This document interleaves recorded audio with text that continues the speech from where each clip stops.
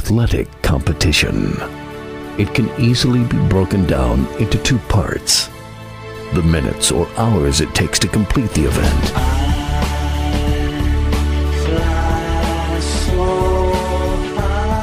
then weeks, months, and years of joy or heartbreak.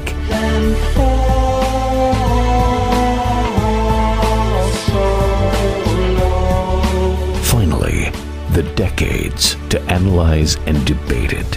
From the press box to press row, Donald Ware will break it all down for you with an in-depth look at historically black college athletics, as well as the biggest news stories and newsmakers of the day. It's time to talk the talk with those who walk the walk.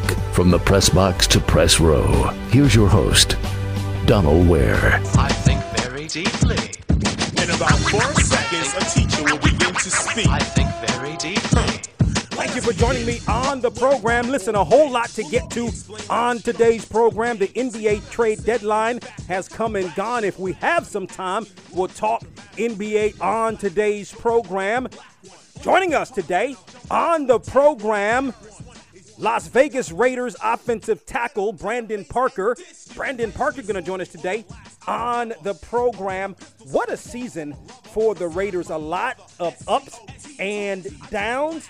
And Brandon Parker is going to talk with us about it. He also played his collegiate football at North Carolina A&T. And so we're going to talk with Brandon Parker on today's program. We'll talk some big game matchup. Los Angeles, the Rams playing at home, taking on the Bengals. This is a very hard game to call. I got to be honest with you, because for me, there's one variable. Like, I want to go with the Bengals, and I'm not saying that I'm not. I'm just telling you, if this one variable weren't at all a variable, right, then I would most likely be going with the Bengals. The offensive line of the Bengals concerns me. How do you block Aaron Donald? Now, I think with the Bengals, that extra week, I think, will enable Cincinnati to have come up with a scheme to be able to block that front four, because you got Von Miller also on one side. And Von Miller's good. I mean, do you double team Von Miller? At this stage in his career, I'm not sure, but he is still going to be able to make some plays even if he has a one-on-one matchup. We've seen that happen in the playoffs, but it's not the Von Miller from 5 years ago. But Aaron Donald is just a beast. So I've got some thoughts on the big game matchup as well. Further NFL talk. So we've had a couple of hires. The Saints have stuck with I shouldn't say stuck with, but defensive coordinator Dennis Allen is the Saints head coach. He was the defensive coordinator, and he's now the Saints head coach. And also, the Jaguars have gone with Doug Peterson, former head coach of the Eagles, led the Eagles to the Super Bowl several years ago. Now the head coach of the Jaguars. Also, in a bit of a surprise move, I think the Texans hire Lovie Smith as their new head coach, leaving only 2 vacancies open, the Vikings and the Dolphins. Interesting hire, I must say. And again, we're going to keep this at the forefront because the big game is going to take away from some of the headlines. The season will be over. We won't talk about it, but we're going to keep the Brian Flores situation, his lawsuit against the National Football League for discrimination and racism, at the forefront. We don't want to forget about that because he's got some valid points. Now, you can look at the Lovie Smith hire, okay, because that was out of nowhere. And by the way, even before I talk about the Lovie Smith hire, it goes to show, and this is something that I will continue to say and have said many times on this program, please do not compare the National Football League to college football. Remember, and I had forgotten this, that Lovie Smith was the head coach of the Buccaneers for 2 years. I'd forgotten about that. Went on to become the head coach in College of Illinois. It didn't have a lot of success there, right? But it doesn't matter. He had success in the National Football League, did, I guess a decent job as the defensive coordinator for the Texans. I mean, what more could you ask? the Texans just had a bad roster, and now becomes the head football coach, the head coach. Now, you could look at some different variables. Maybe they hired him because of the whole Culley situation. You could look at it from that vantage point. So people can't say, well, you fired the black coach, put him in a bad position, right? And then the Texans can counter, well, we just didn't like Culley. We've hired Lovie Smith, a black coach, okay? So you can look at it from that vantage point. I still think, Brian Flores has got, he's spot on. No excuse why Brian Flores is not a head coach. So Lovie Smith, it's an interesting hire to me that comes really out of nowhere, okay? Is it a one-year thing for Lovie Smith? What are the parameters behind the hiring of Smith? Of course, I think for him, it's a good move for him, even if it's a bad situation, because all coaches that need a second opportunity, right, feel like they can turn a franchise around. And so I'm sure that's what Lovie Smith is thinking. To be honest with you, the Texans, as bad as the roster was, were in a lot of ball games and managed to win. I believe it was 4 football games that the Texans won on last year. So I think that's an interesting hire. Let me move to the hiring of Dennis Allen. I think that's interesting. I think if you look at the Saints, and again, let me be clear. Any team can hire any candidate that team feels is the right candidate for it. This should not be about race. It should not be about black and white. Unfortunately, because of the history of the National Football League, the past history, the recent history, and the present history, if you will, it does become an issue. Dennis Allen, I think it's a good fit, right? Because the culture's there. Dennis Allen has been with the Saints for quite some time. So you move to a coach that knows the culture. You've got a really good roster. And by the way, that defense is really, really good. The defense is really, really good. Like, the defense was the one that mostly carried the Saints this year. So I think that's a good move. But if I want to look at wins and losses as a head coach, Dennis Allen's record as a head coach is 8-28. 8-28. 4-12 in 2012, 4-12 in 2013, 0-4 in 2014. Now, if I take it back, going back to the late 80s, early 90s, and I'm looking at the Raiders, and I'm looking at Art Shell, Art Shell had a much better record than this and still ultimately got fired. But this isn't about Art Shell, but I'm just pointing that out. This man gets another opportunity with an 8-28 record, yet you still got Todd Bowles out there who had at least one winning. I think he was there with the Jets for 3 years, had a winning season. You look at Leslie Frazier, who is still out there, who at least one season, I think he had 3 or 4 seasons, one of those seasons led, and remember, one of those seasons, Adrian Peterson was hurt most of this season. So that wasn't a very good team. Then he's the head coach when the Vikings ultimately make it to the playoffs. I think that season the Vikings were 12-4. Yet, and by the way, specifically to Leslie Frazier is a guy who should have gotten an opportunity long ago. He should have gotten an opportunity a long time ago, right? So he didn't even get that opportunity that he should have gotten a while back, even before he got the Vikings job. Yeah, ultimately, did he have a losing record? Yeah, but so did Dennis Allen. So did Norv Turner. So did a lot of these white coaches that get second and third opportunities, yet the black coaches, most notably, right, as we're talking about, Leslie Frazier, right, ultimately Todd Bowles, have not gotten that second opportunity. And by the way, we're down to just 2 NFL coaching vacancies. And again, I will say this. We're not saying this enough. Even though, as I just said, and I always say, college and the National Football League, college football and the National Football League are two different things.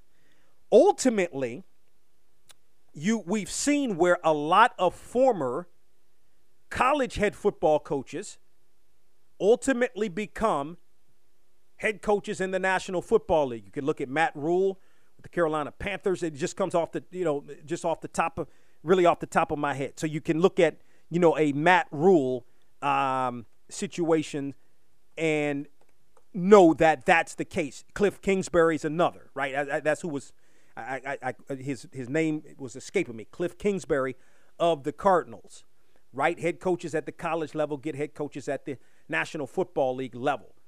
Again, there's a lack of black coaches at the collegiate level, especially on the FBS level, which can help to get you. Now, you may not go from being a head coach in college to a head coach in the NFL, although these two gentlemen that I just mentioned did, but maybe you do well, then you get on maybe as a coordinator or some kind of assistant coach in the National Football League, and then it leads to a head coaching job in the NFL. Jim Caldwell is a rare exception, and Jim Caldwell, black, by the way, if you didn't know that, Wake Forest head coach, and then ultimately goes on to be the head coach of the Colts and the Lions. He should get another opportunity as well. So it's interesting, and it needs to be kept in the forefront that this is an issue. It continues to be an issue. And if we don't continue to talk about it, it's going to continue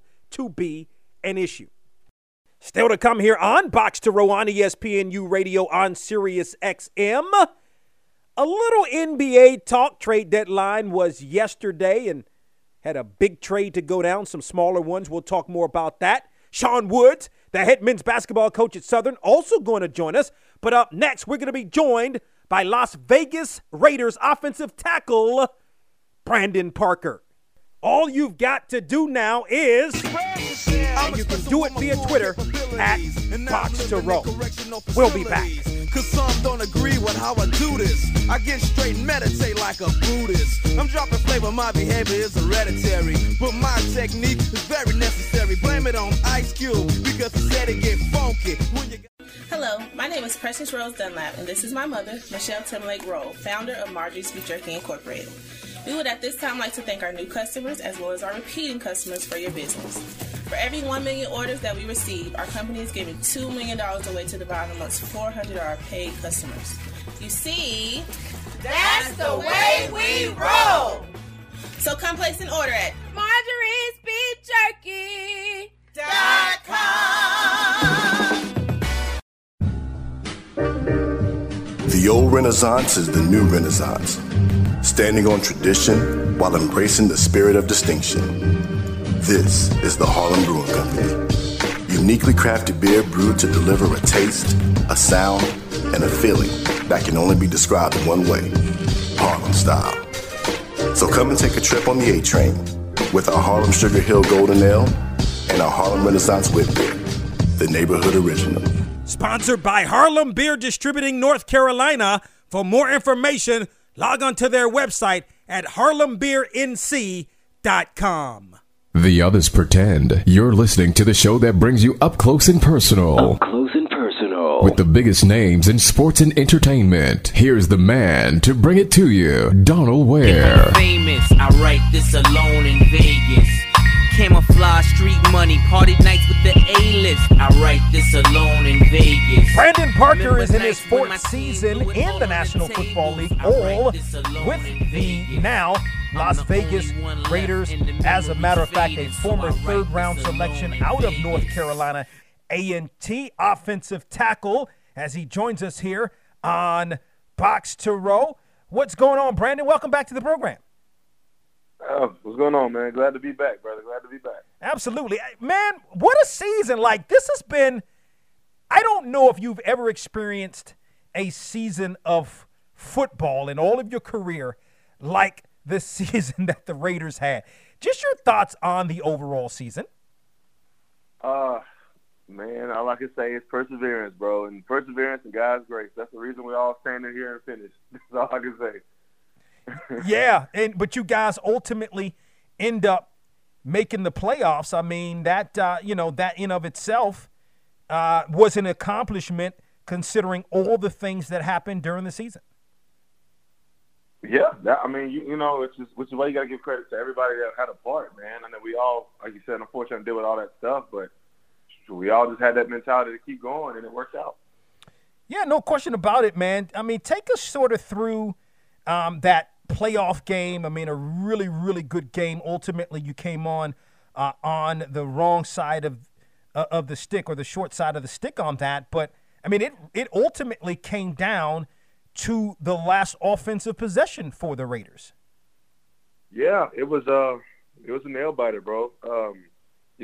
Came out the game a little slow, but as you know, games are won in the second half, and that's what playoff football is all about, with all these, close margin of victory games that's happened. So we thought we could, have a 2-minute drive to kind of propel us into glory and give us an overtime chance and hopefully come out victorious, man. But, we got to give credit to the Bengals. They're obviously a Super Bowl team. They're good. They stopped us, and, we just didn't execute enough. Your thoughts on the whole what were you thinking, the whole Jon Gruden situation with him ultimately being fired, with those emails coming out? What were your thoughts on that? It was unfortunate, man.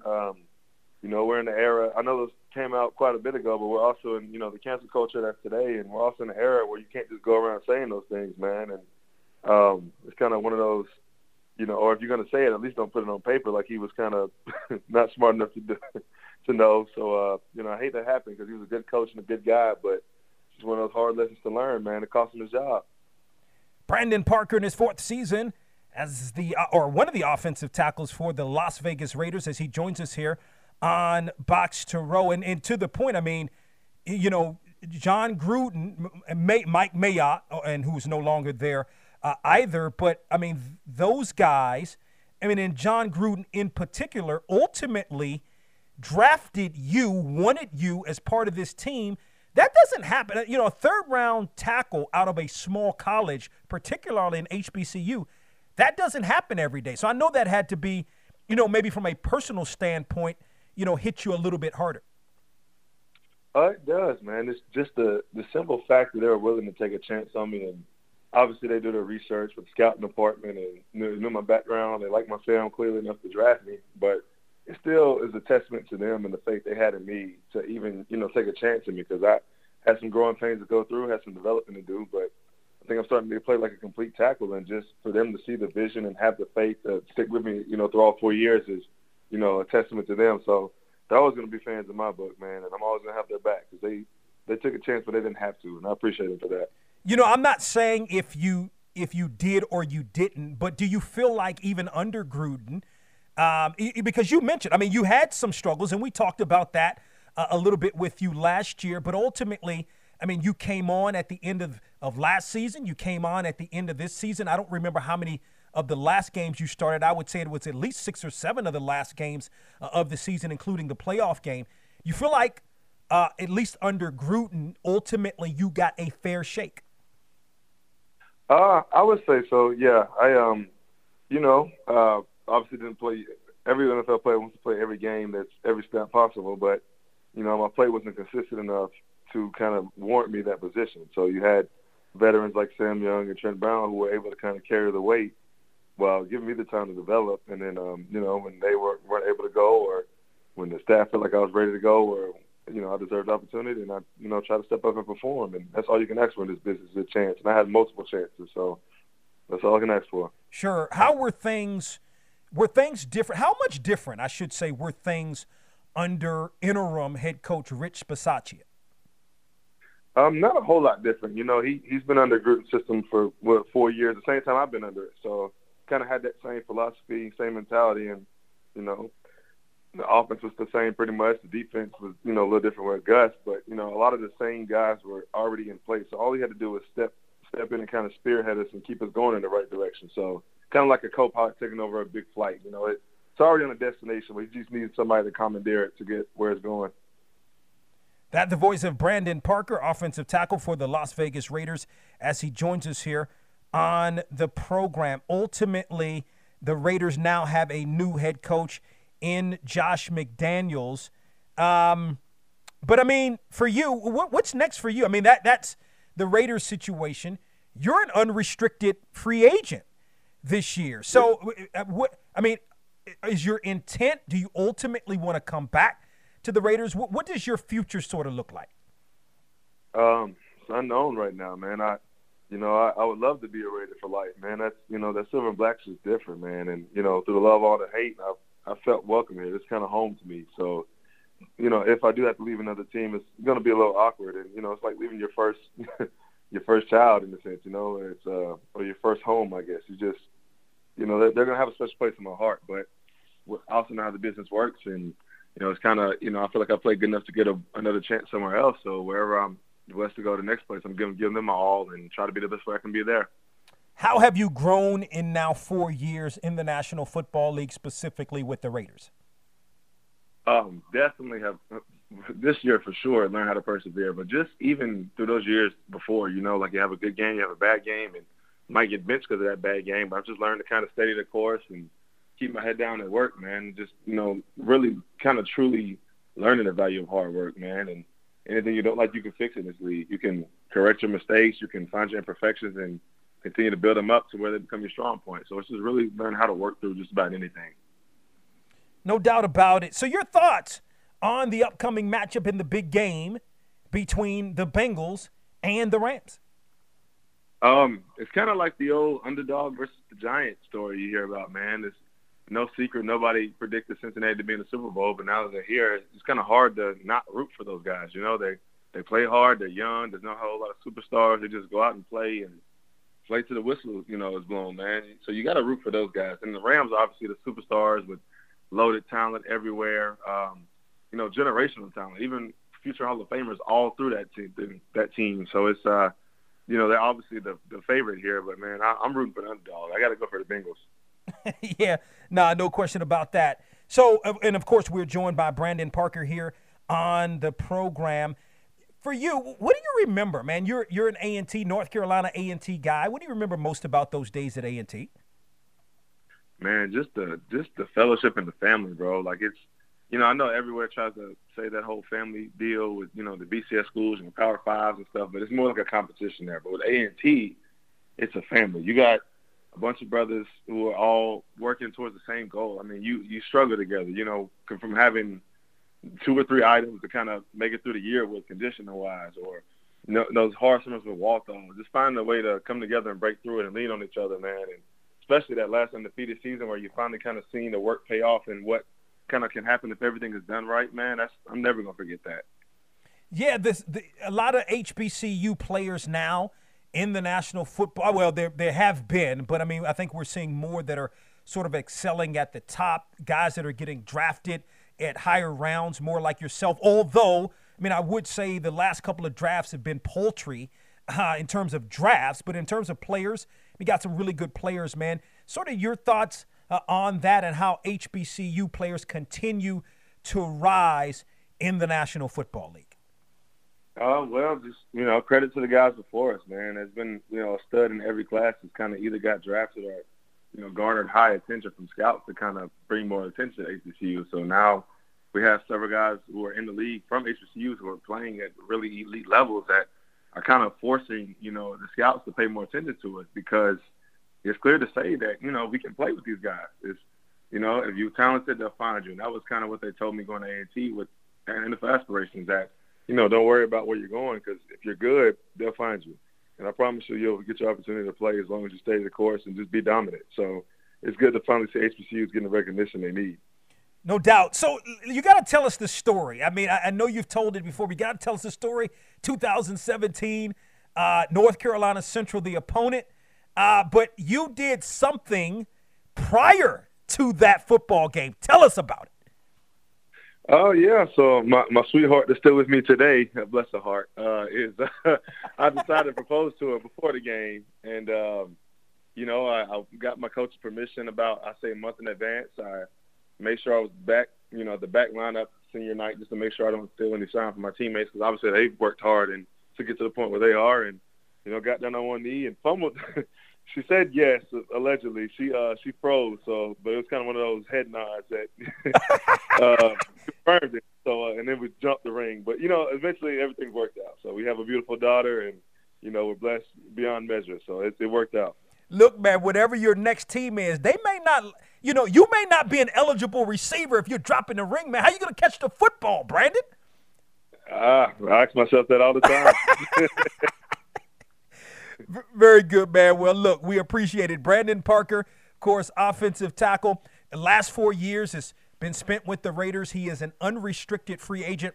As a matter of fact, former North Carolina A&T All-American joins us here on Box to Row. Brandon, always great to catch up with you, man. Continued success in all you do. Appreciate you, boss. Thanks for having me, man. And shout out to the Box to Row team. I appreciate y'all. We appreciate you, Brandon, and appreciate you giving us some time here on Box to Row. React to anything that Brandon Parker had to say. Hit us up via Twitter at Box to Row, BoxTorow.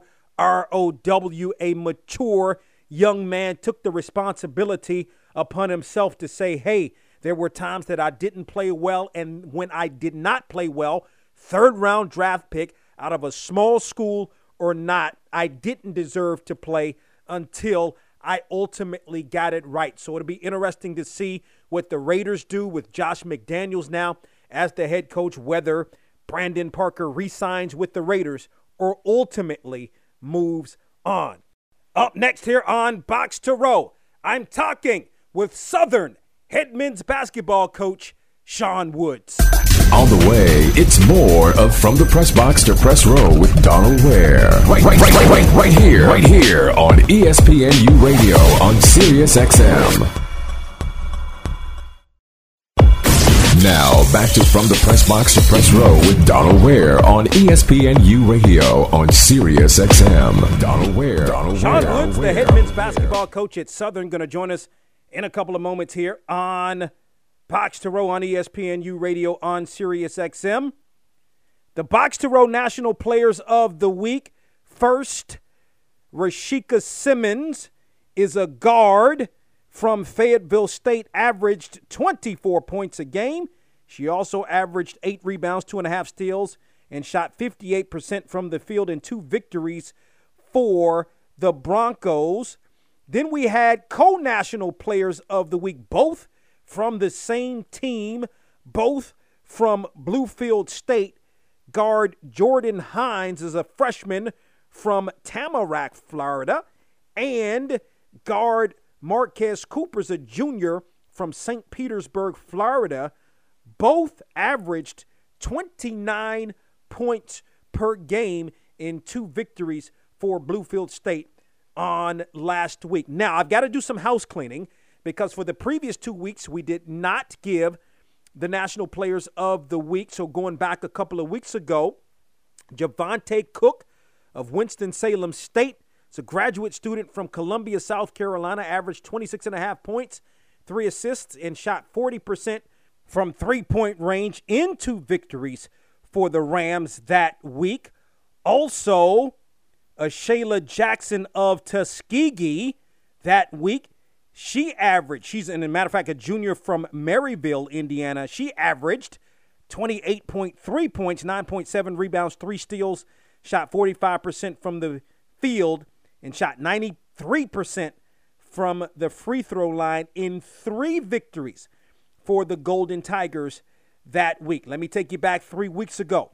And, of course, we had Brian Poore, the head men's basketball coach of West Virginia State, on the program. His kid, Glenn Abram, named the player of the week, graduate student from Chicago, averaged 27 points, 3.5 assists, 2.5 steals, 3.5 rebounds, shot 58% from the field and 41% from three-point range in 2 wins for the Yellow Jackets. Also, Sharika McNeil from North Carolina A&T's, a redshirt junior guard from Charlotte, North Carolina, averaged 20 points, 3.5 assists, 2 steals, and shot 54% from the field and 41% from three-point range in 2 wins for the Lady Aggies that week. For more information on our Players of the Week, you can log on to our website, boxtorow.com. In his fourth season as the head men's basketball coach at Southern is Sean Woods. Previous stops as the head coach included Morehead State, as well as Mississippi Valley State, where he helped to lead the Delta Devils to the SWAC Tournament Championship. Tomorrow, taking on Prairie View A&M, as Sean Woods joins us here on Box to Row. It's been quite a while, Coach Woods. Welcome back to the program. Hey, glad to be here. It has been a while. You guys are rolling a little bit right now. You look at the record, right? 14-9, 9-2 in conference play. You've won your last 3 ball games. Your thoughts on where your team is to this point? Well, we still got a ways to go, but we're getting better every single day. Just guys are just finding ways to win, and especially on the defensive end, what's giving us chances. Offense has been up and down, but defensively, for the most part, we've been right there leading, tops in the country in steals, tops in the country in forced turnovers. And now, we just got to continue to rebound the ball better, which we have in the last couple of games. We can clean that up. I really like our chances coming down the stretch. Good win again. All wins are good wins, right? But a good win against Alabama State at home, 72-58, your last game on Monday. Speak to that victory. Well, Mo Williams is getting better every day. You can tell he's going to be a mainstay. He's working on his craft, but he's got Alabama State playing as hard as you can possibly play. They're just going to continue to get better. But we were fortunate and had a great crowd in Mumford Stadium, at the Mitty Dome, with our fans and students, and our guys stepped up to the plate. Early on, you had some nice wins.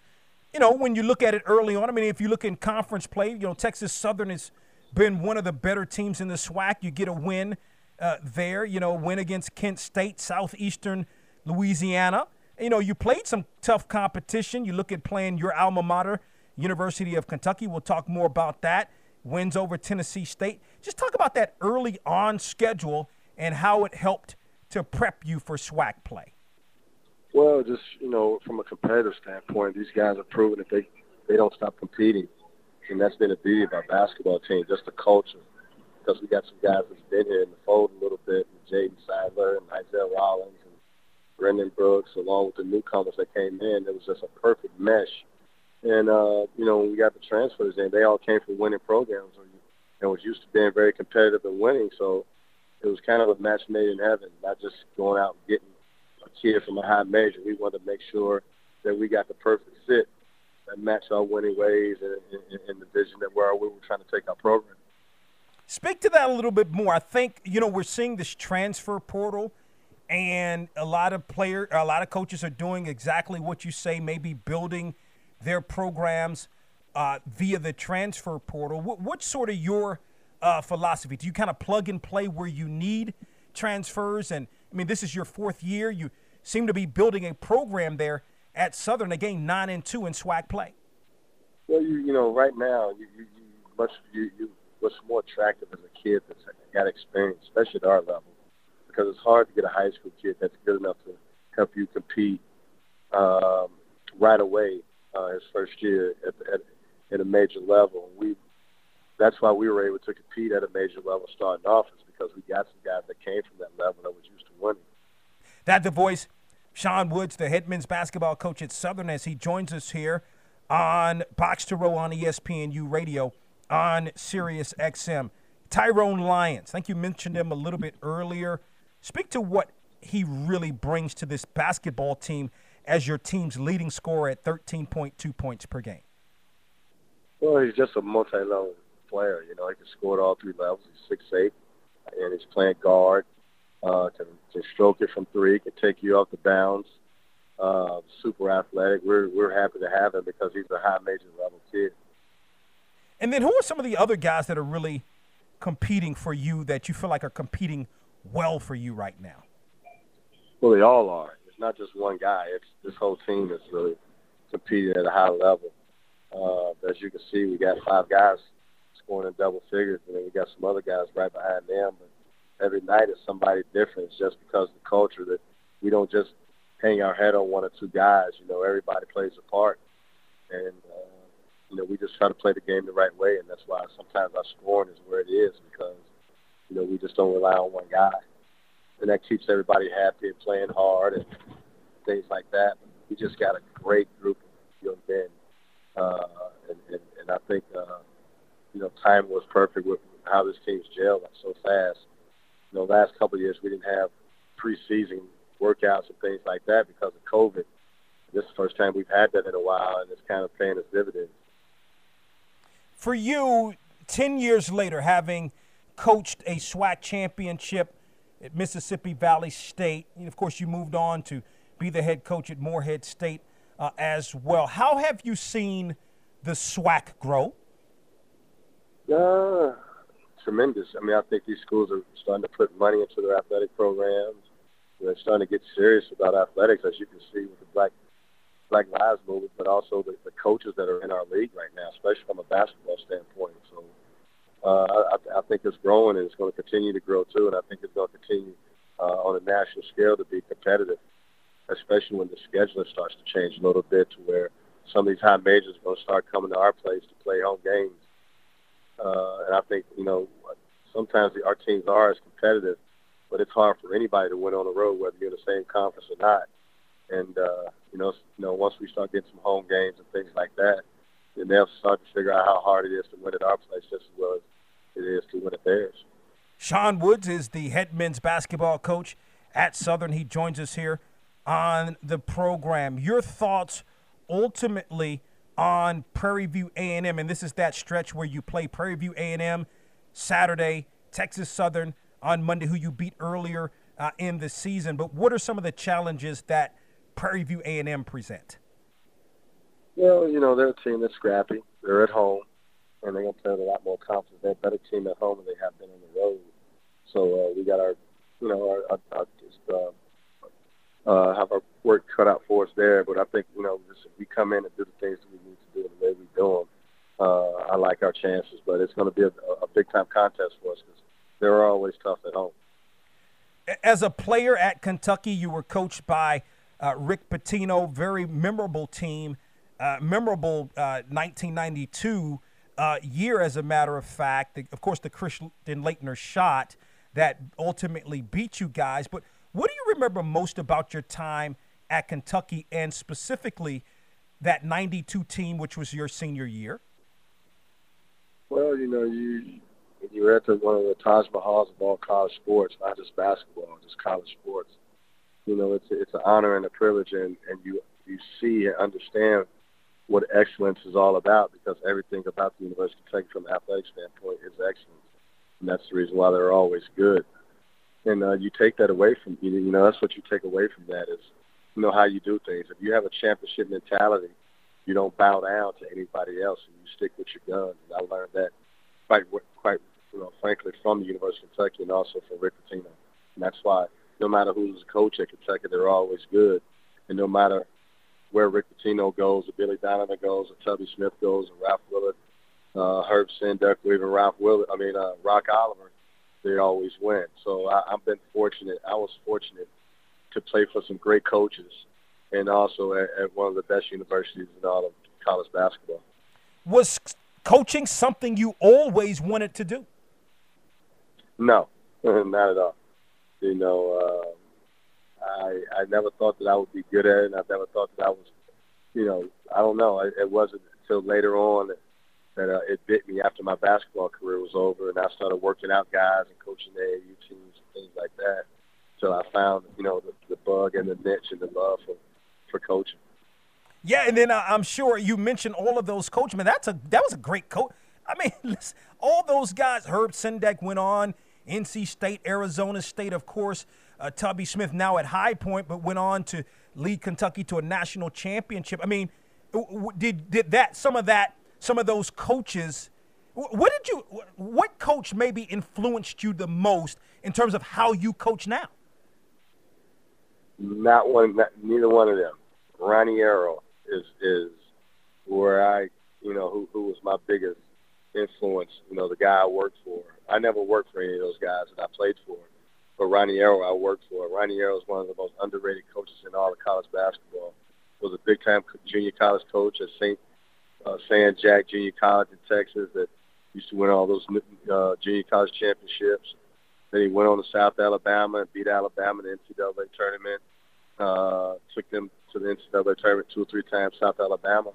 And I worked for him at Texas A&M Corpus Christi and helped him get to the NCAA tournament too. He was a big influence on how I do things right now. But the main thing of the culture and how you do things and what it's supposed to feel and look like, I got that definitely from Rick Pitino and University of Kentucky. Sean Woods, again in his 4th season as the head men's basketball coach at Southern, joins us here on Box to Row on ESPNU Radio on Sirius XM as the Jaguars on the road tomorrow against Prairie View A&M. Leaders, as a matter of fact, are the Jaguars in the SWAC with a 9-2 mark. Coach Woods, it's been a minute. Great to catch up with you. Continued success to you and the Jaguars. My man, I appreciate it, man. Keep your fingers crossed, and hopefully us as Jaguars can get to that finish line and get to the NCAA tournament. And we'll see what ultimately plays out for the Jaguars, but so far, so good for the Southern men's basketball team. We'll be right back. Hello, my name is Precious Rose Dunlap, and this is my mother, Michelle Timberlake Rowe, founder of Marjorie's Beef Jerky Incorporated. We would at this time like to thank our new customers as well as our repeating customers for your business. For every 1 million orders that we receive, our company is giving $2 million away to divide amongst 400 of our paid customers. You see, that's the way we roll. So come place an order at Marjorie'sBeefJerky.com. Delaware on ESPNU Radio, right here on Sirius XM. What up? Yo. KKK. Mike Wallace is the senior editor of Grind City Media. Has been doing this for a very long time. I know nothing surprises him. We had some surprising trades, but I'm sure nothing surprises him as he joins us here on the program. What's going on, Mike? Hey, what's going on, Donald? Like you say, a lot's going on, man, and it's just this is the time of year where you take a deep breath and see where all the chips are going to fall, man, and there's certainly some chips falling all across the league. So I'm ready to chop it up with you, man, as always. Okay, so let's start here. Let's start with the big trade. Let me preface, give you some thoughts, and then you let me know. So, to me, I think the Nets make out big time in the deal between Ben Simmons and James Harden. So I think if you said, okay, KD, Kyrie, James Harden, all healthy, all ready to rock and roll, nobody's stopping that. It may be a little bit less for the Nets, but I still think if Kyrie can, in terms of the vaccination, if that comes down and he can play every day, now you bring to this team a Ben Simmons who can play D for you, can do a lot of different other things. Plus, you add Seth Curry, you add Drummond, and 2 first-round picks. Your thoughts on this trade? Hey, when you look at it like that, it definitely is a trade that gives Brooklyn something, and it gives them more depth, and it gives them balance, and it gives them a legitimate way to say, you know what, we got a little bit of everything done in this deal. We accomplished a lot in this deal. When you put the cherry on top with the first-round picks, that give them some future flexibility because they're going to be up against the luxury tax and well over the luxury tax for the next few years. They're not going to have a lot of ways to bring in young talent from that standpoint because they're going to always, if they're doing well, picking late in the draft. So to get some extra assets from the draft is always good. Now, how does this deal help them right away? It gives them another big body because Blake Griffin and LaMarcus Aldridge are long in the tooth. Drummond is another big that can go in there and be physical and rebound and give them some depth up front. So that's that. Seth obviously gives them another weapon to run the floor and catch wide open threes because of the pressure that Kyrie and Kevin Durant, when they're healthy, are going to leave out there on the floor. You're going to command attention. You double both of those guys. There are only 5 defenders on the court. Somebody's going to be open to step into those threes. So it does help keep Brooklyn at the level where they are. It gives them some depth. So I like the trade from their standpoint. But the biggest ifs is if Kyrie Irving can get on the floor, in the playoffs and his, like, if you're in a tight series and you don't have him because of mandates, the COVID vaccination mandates and things of that nature, that's going to be tough. I find it hard to believe that a team will be willing to risk that and lose a series because of that. So I wonder if those mandates are going to change or if Kyrie's going to change his tune once they get to the playoffs or whatever. We'll see. Kevin Durant's got to stay healthy for this to work regardless of what happens. But I like it from their end of the spectrum. Now, Donald, when you flip it for the Sixers, they were able to do this without having to give up Tybal, without having to give up Maxey, without having to give up Tobias Harris. So they still, without having to give up Danny Green. So they still have a lot of their young pieces and their veteran pieces. And then you plug in James Harden to play alongside Joel Embiid. I mean, this is a guy that can get you 30. I think we're going to see more Houston James Harden than we got a chance to see Brooklyn James Harden once he gets to Philadelphia.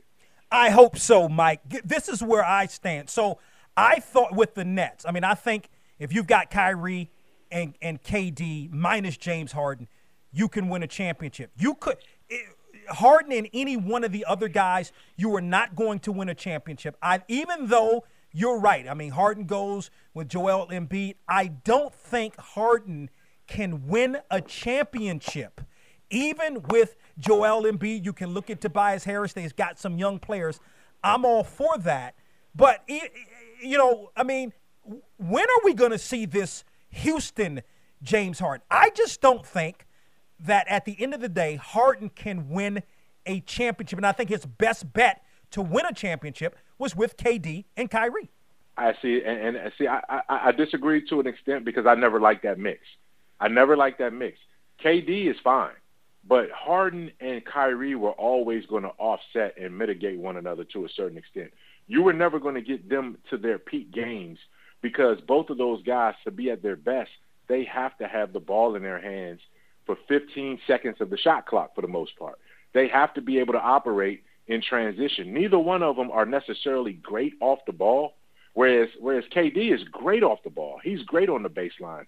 He's great catching and shooting. So his game fits dynamically alongside either one of those guys, but I think you had too much of a good thing when you put Kyrie and Harden next to each other. And we really never got to see those guys really play a lot of games together, all three of them. It seems like one of them or two of them were always hurt last year. That certainly played out, coming into this season as well with Kyrie not being available. So I think what this does for James, it puts him back in a more traditional type role where that could be one of the most lethal pick and roll tandems we've ever seen. He's playing with the best big man he's ever played with in terms of Joel Embiid.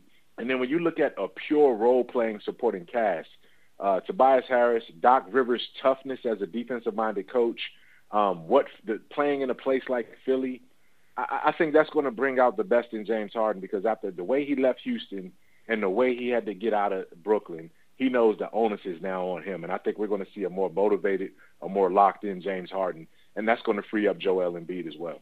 Mike Wallace, senior editor of Grind City Media, joins us here on the program to talk NBA trades.